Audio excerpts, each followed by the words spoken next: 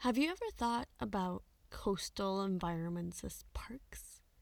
When we think about public green, our mind sometimes goes directly towards a traditional green park or an urban forest. But beaches and wetlands and other forms of waterways are just as important. Today, we are discussing coastal environments. You guessed it. Why they are incredibly crucial for our park systems and how park professionals from around the world are managing them and attempting to restore them. As always, we are joined by a fantastic group of people who are doing an incredible job at incorporating coastal environments back into cities and back into the lives of the communities that they inhabit. I'm Alice Landon, and this is Pod Parks. Pod Parks, a podcast for the park minded, brought to you by World Urban Parks.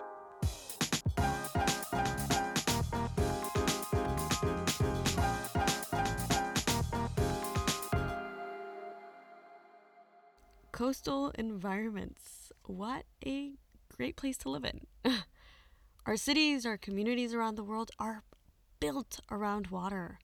Whether that be lakes, rivers, oceans, we need water to exist. We need water for our lives.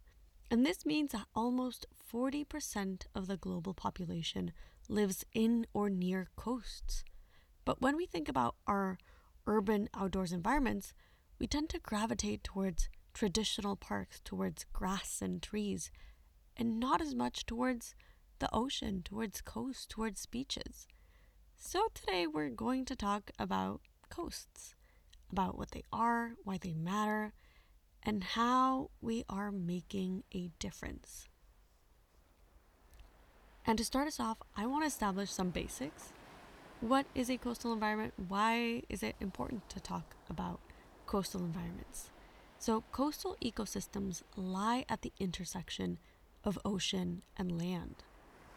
And they can look and behave in very different ways, whether they are sandy beaches where waves deposit sand and sediments over and over and over again, or salt marshes, which are wetlands where shrubs and grasses fill with incoming tides and then release them slowly into the ground, or mangrove forests where superficial roots dominate their environments and fish swim between them freely.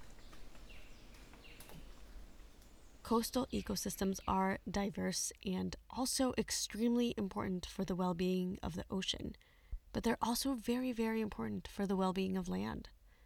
They are both a biodiversity and productivity hotspot, which means that they're both important for commercial processes like fishing, like tourism, and also for regulating our environment, whether that be by reducing floods, by absorbing carbon dioxide, by regulating decomposition. And of course, on top of all of these services or jobs that the coast has, there's a recreational value to coasts, which is physical and also emotional and spiritual and cultural.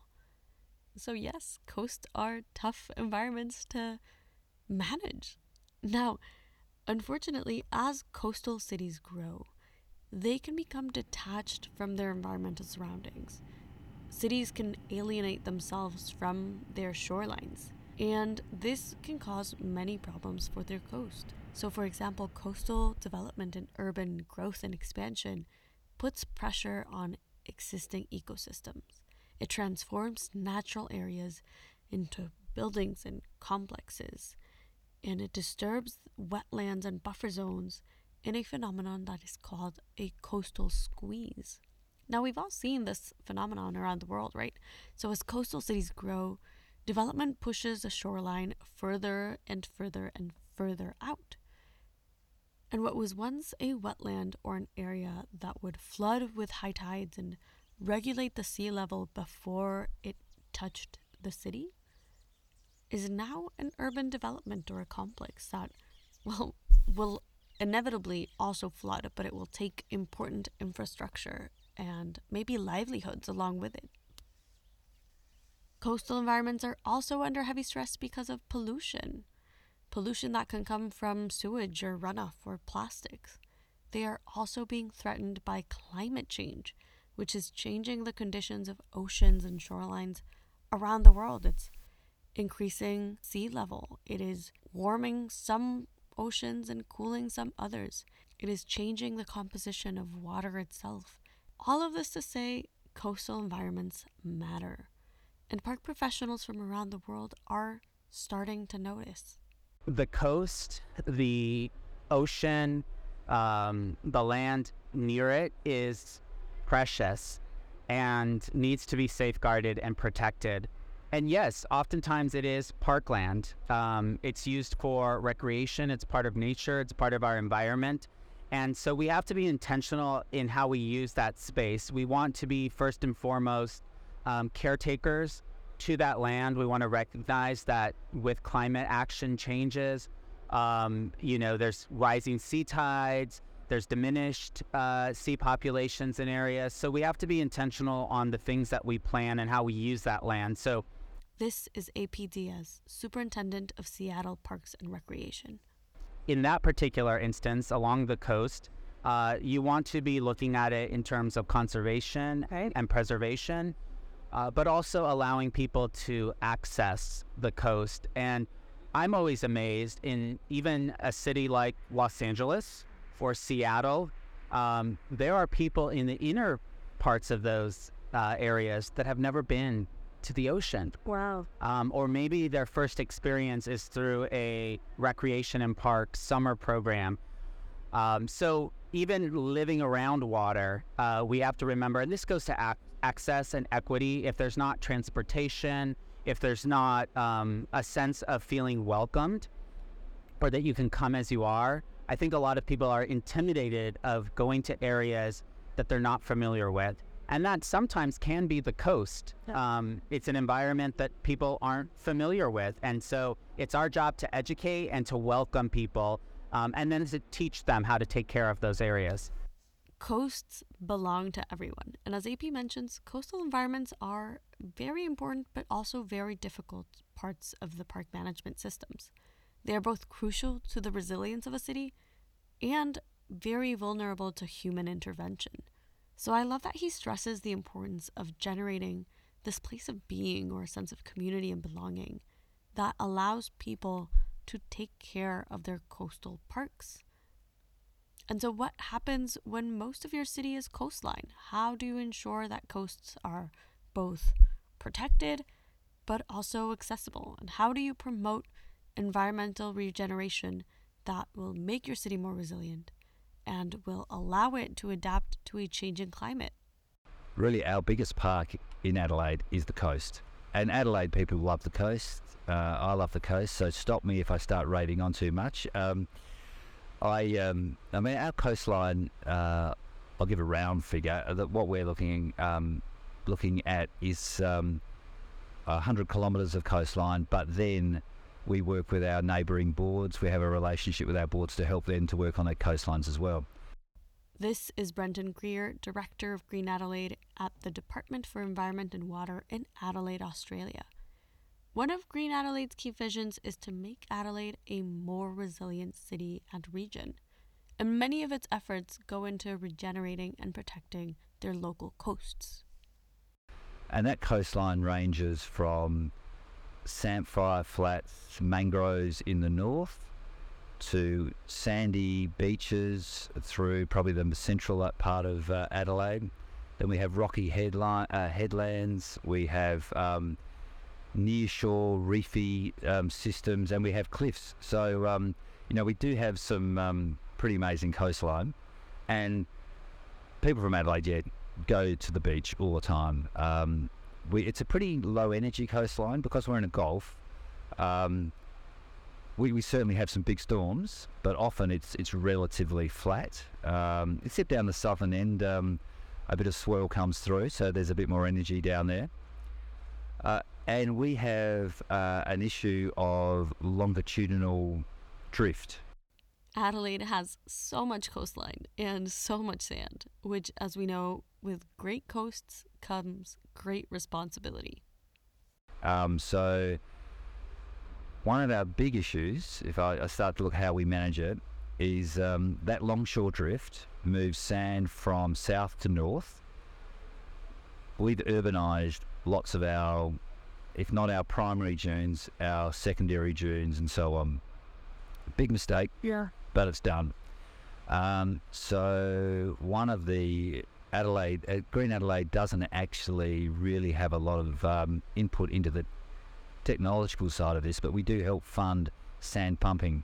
Oh, So okay. yeah, so Adelaide, and we're not the only city that does it, but we take sand from the north where the sand drifts and replaces it back in the south, and the whole process starts again. And if we didn't do that, our sandy beaches in the south would be just rocky reefs, and that's because the bank of sand that was there naturally has been built on, urbanised, and it's not there. So that's sort of one of the programs. Brenton touches on something that I think is very important to highlight, which is the difficulty of protecting and restoring natural environments that have been disrupted by just irreversible human impact. I think it's very important to reconcile the environmental processes that occur in coastal environments with the human environment that also happens around it. You know, the environmental and the cultural and the social and the human are things that are intrinsically linked. And I think Adelaide is doing a great job and a great effort in acknowledging this duality. But it is difficult. Our main role is the ecological restoration side of beaches and dune management. And we do a lot of work around that. And our team uses, again, iconic species. So the hooded plover, a little bird, amazing little bird that has a tenuous grip on life in the way its breeding habits and nesting habits. But it's a really important species, and there's red-capped plovers and there's a whole lot of other things, but that really, the community just get behind that program to protect those birds when they're nesting particularly, and also to create better habitat back up in the dunes.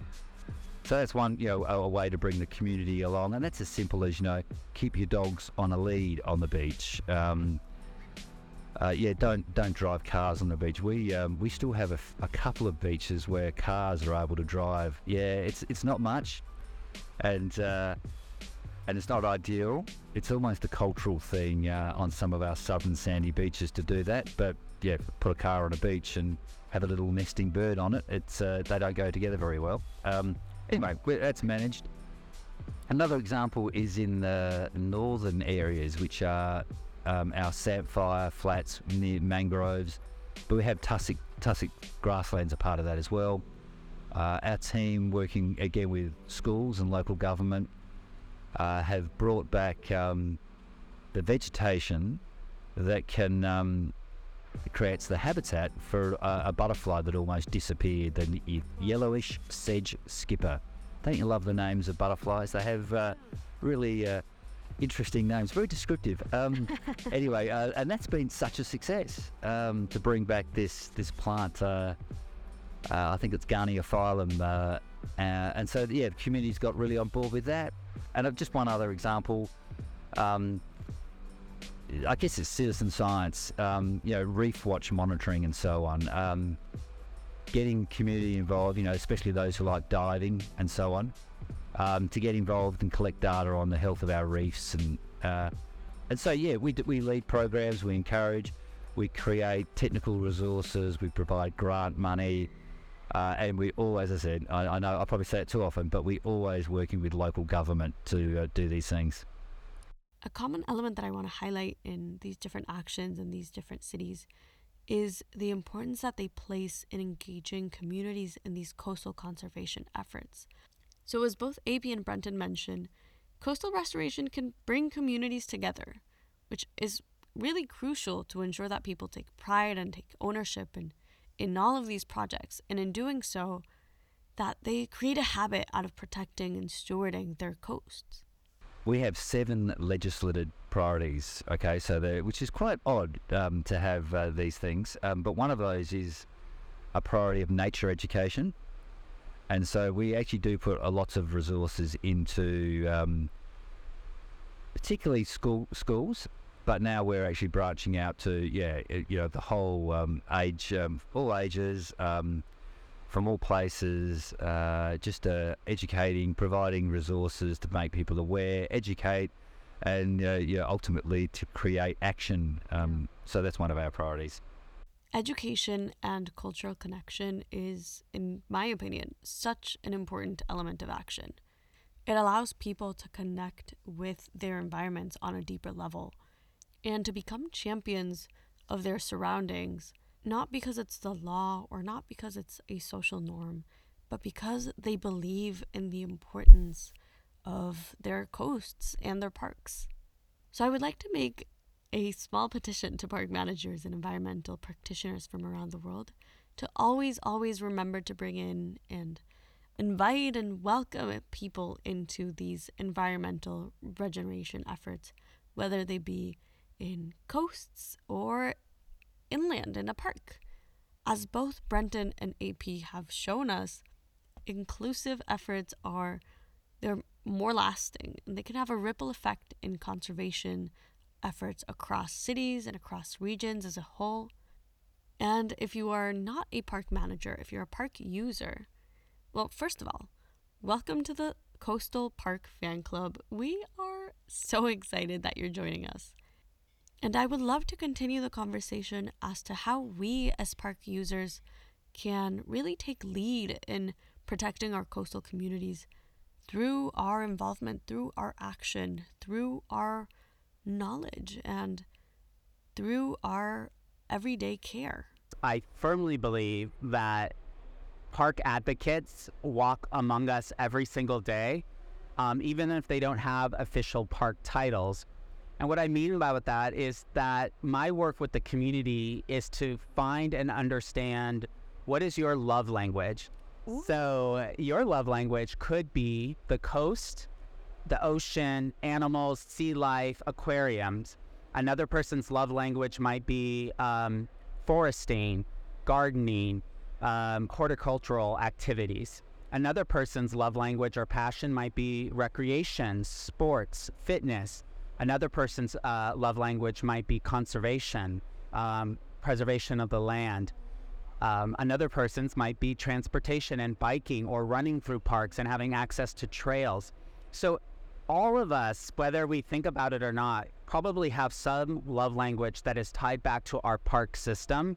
And it's important for us to tap into each one of those passions and desires so that we can get people to invest in those areas. And when you start doing that, it's like building, it's a fabric that comes together of building this sort of quilt, this multi-layer, multifaceted park system that can speak to a little bit of something for everyone. Because again, someone's joy in the weekend might be here in Monterrey, getting up into Chipinque and away from nature and hiking, whereas someone else's Saturday joy is meeting some friends to play tennis in a public park.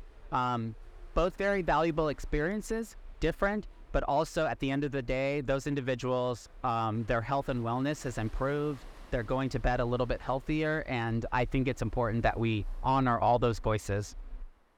A lot to think about.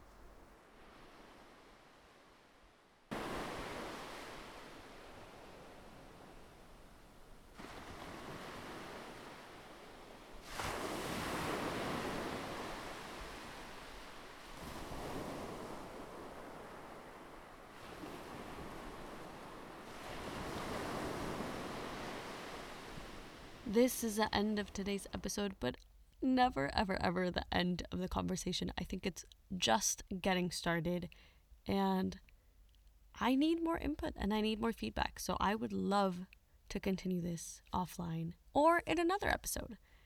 And I want to point out that much of today's chat was set in Adelaide, Australia, which, after my conversation with Brenton, I cannot wait to visit. And thankfully for us park enthusiasts, we have the best excuse to discover Adelaide's coast. In a little bit less than a month, so from October 22nd to October 25th, this year's World Urban Parks Congress will take place in none other than Adelaide, Australia. So I will be there, I hope to see you there, and I hope that we can take a moment to chat about parks and coasts and absolutely everything in between.